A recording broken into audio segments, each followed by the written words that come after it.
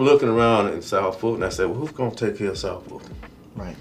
I mean, who's actually going to sit up and actually help people when they need it? So my thing was, I said, well, I need to do something. If nobody else is going to do anything, I will. Welcome to the Southside Show, your local news and information source for Atlanta's Southside. Welcome to the Southside Show. I'm your host, Artie Jones III. Each week, we shine the spotlight on the Southside's rich culture and colorful history, which has a global effect on faith, economy, politics, and technology.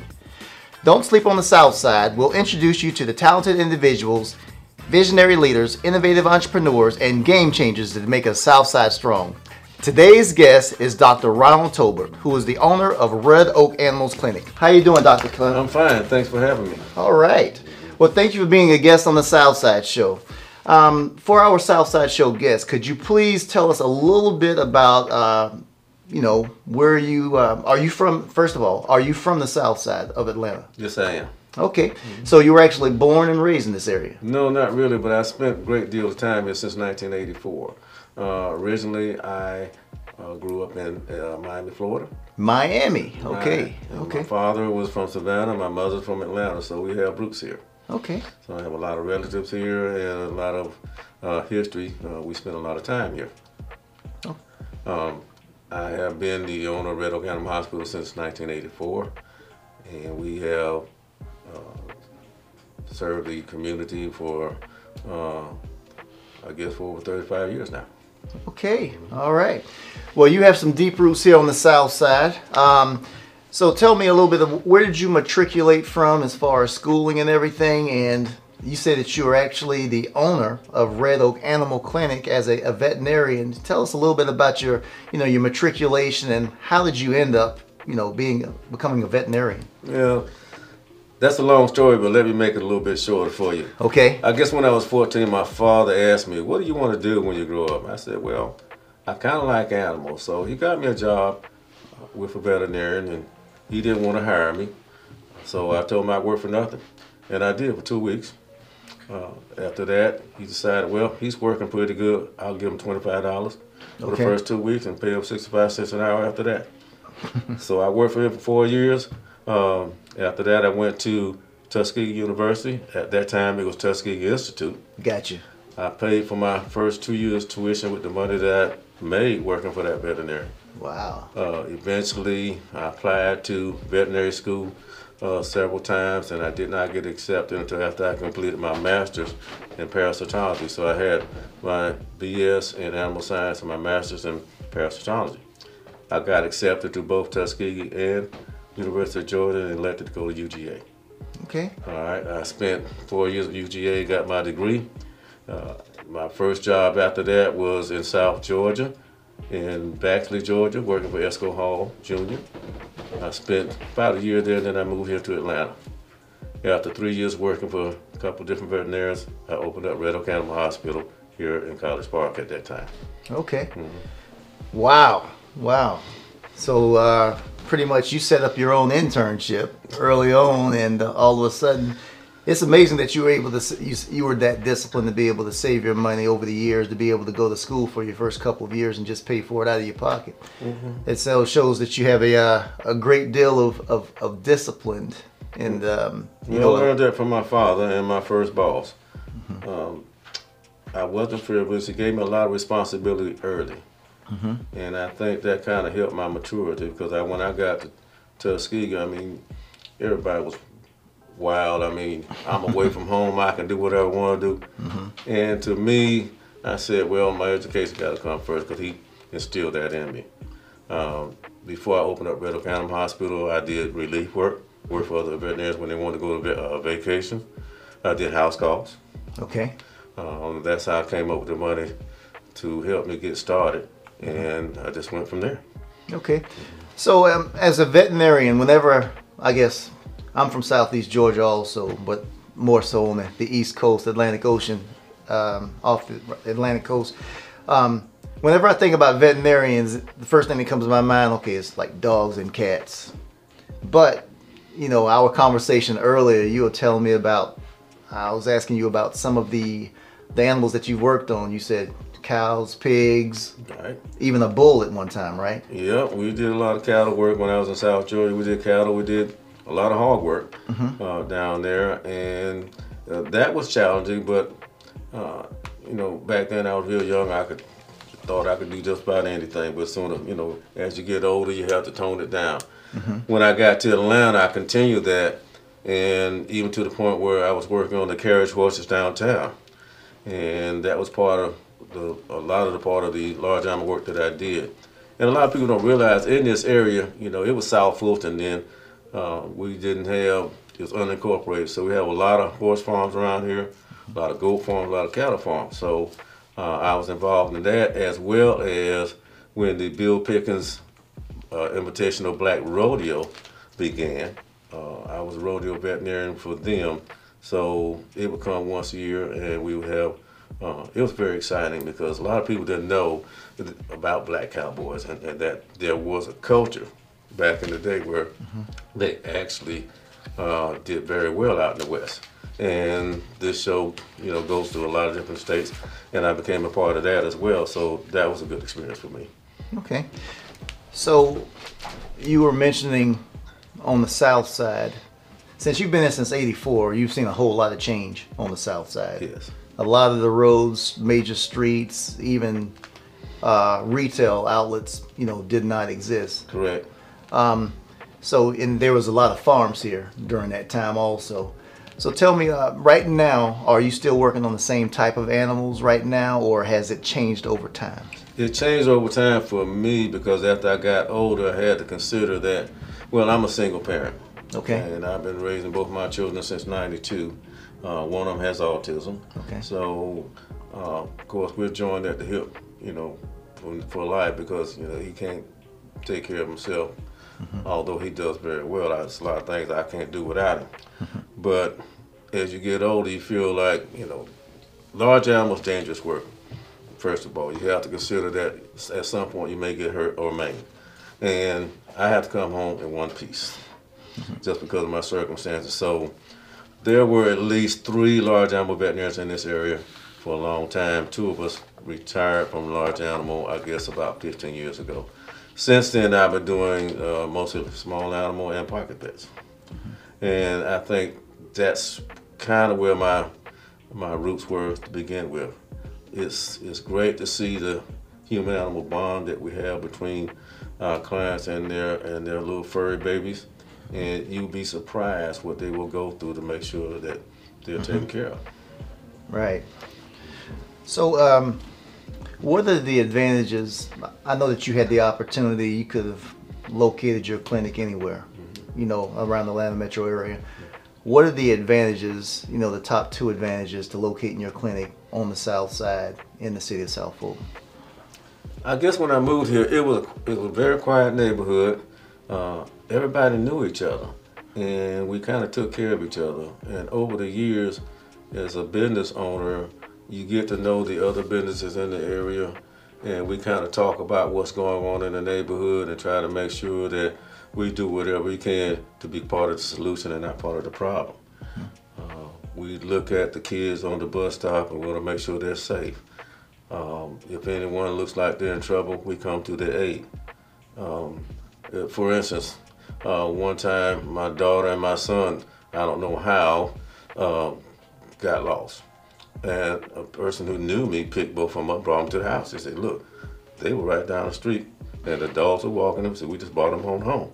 And that's the kind of neighborhood I grew up in, and that I wanted to be a part of. So,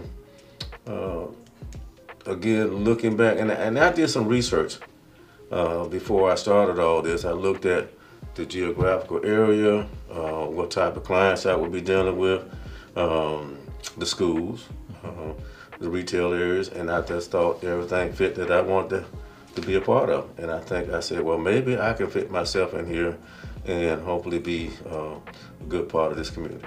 Yeah. Well, what I can say is the short time that I've been with the city of South Fulton, that you and your business is definitely a staple within the community. It's something that everyone knows about.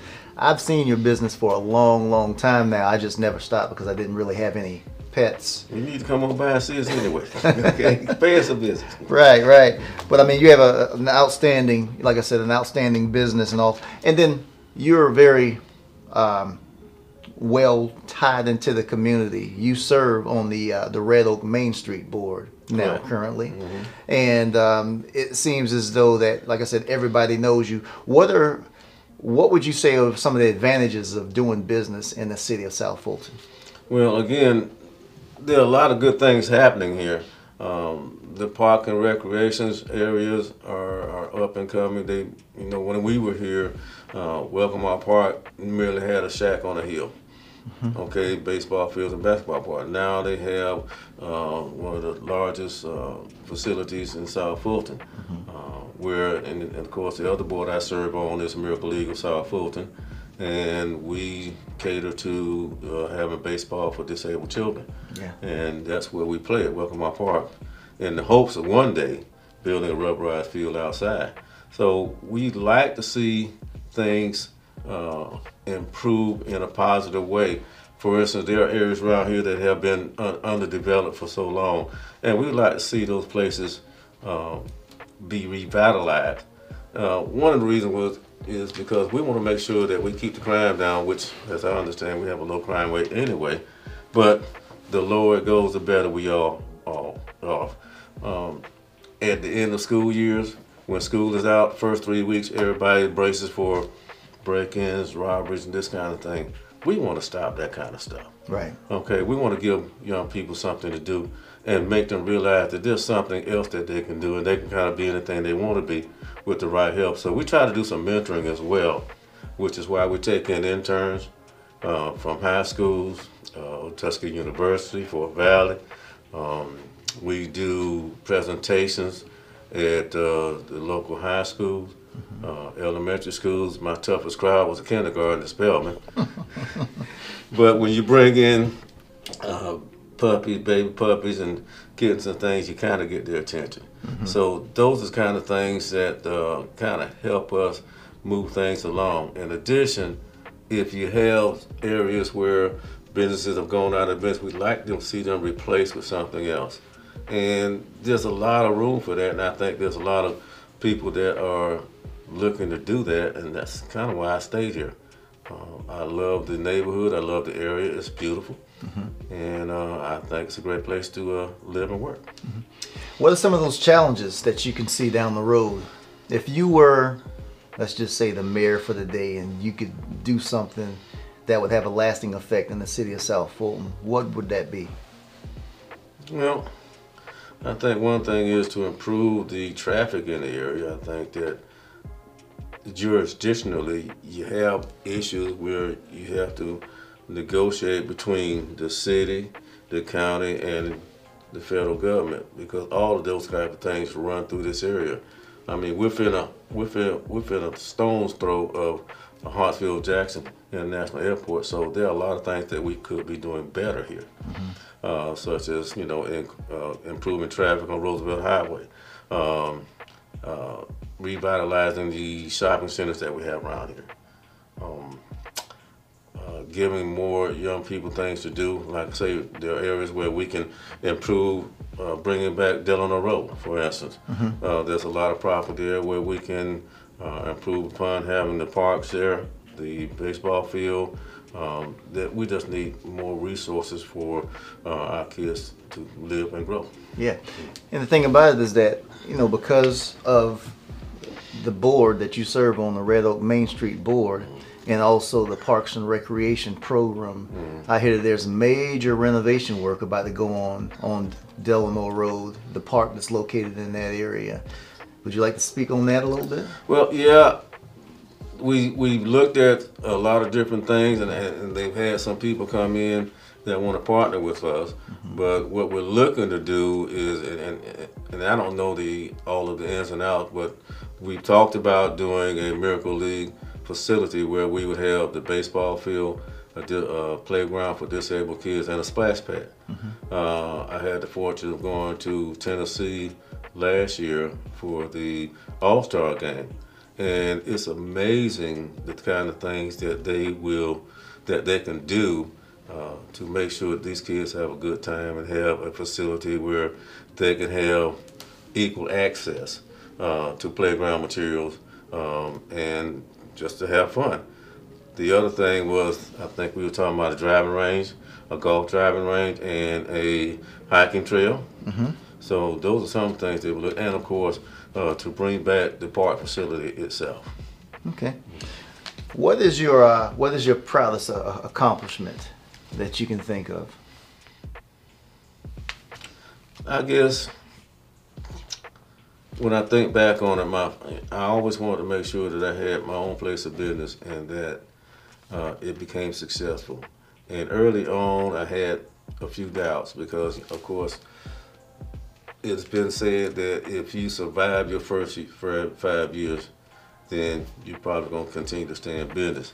I passed that mark, but we still struggle because, again, there are so many challenges that you have to go through.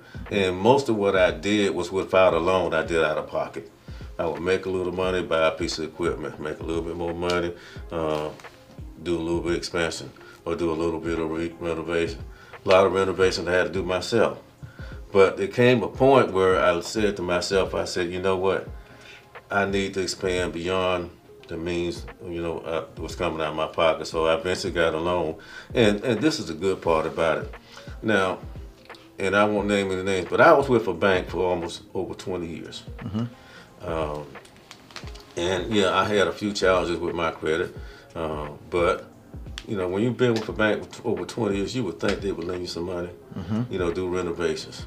And I just didn't get that kind of help from them. So I went to another bank and I talked with a guy and, he came to my office, sat down with me, said, well, can you tell me a little bit about yourself? And I just told him, I said, listen, over the years, I've had some challenges. I'm a single parent, this is what I do. But one thing about it is, there's no one in this neighborhood that can tell you that my word isn't good. If I say I'm going to do something, I'm going to do it. If I promise you I'm going to help you, then you can bank on it. I pay my bills, and if I owe somebody, I pay them. And he actually took that to heart and gave me all the money I needed to expand my practice. Okay. And that's the kind of cooperation and personal things that people did for me that enabled me to be successful. Now, in turn, after all that happened, I said, COVID came. So I'm looking around, and of course, we have food insecurity anyway, right? In many areas of Georgia and of course across the country. But in this particular instance, it was created by a virus. People were out of work, people were struggling. So I'm looking around, and lots of people are doing good things in other communities, like in DeKalb County. And of course, Tyler Perry's doing his thing. He's great. I mean, he's taking care of everybody. So I'm looking around in South Fulton. I said, well, who's going to take care of South Fulton? Right. I mean, who's actually going to sit up and actually help people when they need it? So my thing was, I said, well, I need to do something. If nobody else is going to do anything, I will. So I got with the county commissioners, Helen Zenobia Willis in particular, and of course with Wayfield Foods, and we thought of, and I came up with the idea. I said, well, on Martin Luther King Jr. birthday weekend, why don't we pass out grocery carts? And so first year I donated $5,000. We had $50 gift cards, and with the help of Wayfield, they added to it. So we were able to distribute gift cards and we want to target the elderly and those that had children. And this is our third year, and it's been a pretty big success, and I think it's been a big help to the community. So I feel blessed for what the community has given me, and I think it's time now that I give back to the community. Well, that's a great story. I can't, I guess doing economic development now for 25 years, banking relationships are so very, very, very key. And it's not always about credit, it's about the relationships that you have. And, now you're paying forward and you're helping the people within the community. you are the Tyler Perry of the Southside. Well, all that. Yeah, I mean, you stepped up to the plate to do it. I appreciate, the hard work that you've put into the community and your commitment also. What would you like your legacy to be? It seems as though that you are, you serve as a mentor. You have people coming in and working with you. You serve on the board for Fort Valley State College, in helping young people with their education. You serve on the Red Oak Main Street Board, as well as the Miracle League. What would you like your legacy to be? It seems to me that you are very, very committed to the community, and it seems as though that if you had all the money in the world, that you'd probably be doing the same thing. Throughout my career, there's always been someone who helped me along. And at any point in time, I can point out an inflection point that where I could have gone left, I could have gone right, and nothing would have worked out the way I wanted if not for the help that I received along the way. There's always been somebody that I can go back and say, this person helped me either financially or gave me the advice I needed to make the right decisions, or raised me in a manner that I would sit up and think, hey, I don't need to do this, I need to do that. Right. So when that was all said and done, I look back on that and I said, you know what? People that are coming behind me are going to need the same thing, all right? So, and of course, my father was kind of an activist himself. He was involved with the Urban League in Miami, Florida, and what we call Model Cities. He was the first president of that. So his whole thing, his whole life was dedicated to education and service. And I guess some of that rubbed off on me, because I think part of our legacy in life is to go out and help somebody. And if you put anything on my gravestone, I hope they say, well, at least he tried to help somebody. At least he tried to make someone else's life better. He went out of his way to make sure that, people that were having trouble at least had a chance to do better, or at least have a better life. And you don't get rich being a veterinarian. Let's face it, a lot of people don't know that. Say, but you got a doctor in front of your name. Does it? Well, I can make a living. I can go on vacation once a year. I can raise my family. But you don't get rich being a veterinarian. So you got to have other motivation. The motivation is this. You're dedicated to your patients. You want to make sure that they're okay. My clients are not just clients. They're my friends. And every time they come in, we're shaking hands, we're hugging, and they're trying to let me know, hey, we believe that you really care about what you do, and I do. And I want to pass that on to the younger generation to say that you need to be having pride in what you do. It's not always about who's the best, or your reputation is more than it needs to be. You need to humble yourself and actually let yourself know that you're not the center of the universe. Everything around you is the universe, and that's what you need to help. So you can't go out there challenging any and everything that you see. If you want to live a good life, be part of the solution, not part of the problem. And make sure that the children that you have and that you raise, you do the same thing with them. Right now we got children raising children, and I think that you hear about all the shootings that are going on these young children, 14 and 15. I used to say to myself, what are you doing out in the middle at that time of night anyway? Right. Because I guess when I was growing up, I don't know about you, but by the time, if the sun is not in the sky, by the time you get home, you're in trouble. Right. Period. Okay? And we ain't talking about it's still daylight out. If you don't see the sun and you're not in the house, it's over. Okay? And it's not like that anymore. And I wish that, I don't know what it would take to make sure that these young kids at least are supervised or at home, you know, after 8 o'clock. I don't see any reason to be out at midnight, and when you're 14 and 15 years old, on a weekday or even on a weekend. Right. But times have changed, social economics have changed, and that's, I guess, is a conversation for another time. As for me and my house, I will make sure that, you know, I try to make sure that my children grew up with responsibility and will be part of the problem. They will be part of the solution. And I think even if you can't get all parents to do the same thing, I think we as a community ought to encourage any young person you see, you know, to be the best that they can be. Okay. Now, for our Southside Show guests, anybody that might want to get involved with you, maybe donating for, you know, food or anything like that, how might they be able to do that? We're located at 4895 Ben Hill Road, South Fulton, Georgia, 30349, and we also have a website at redoakah.com. Okay.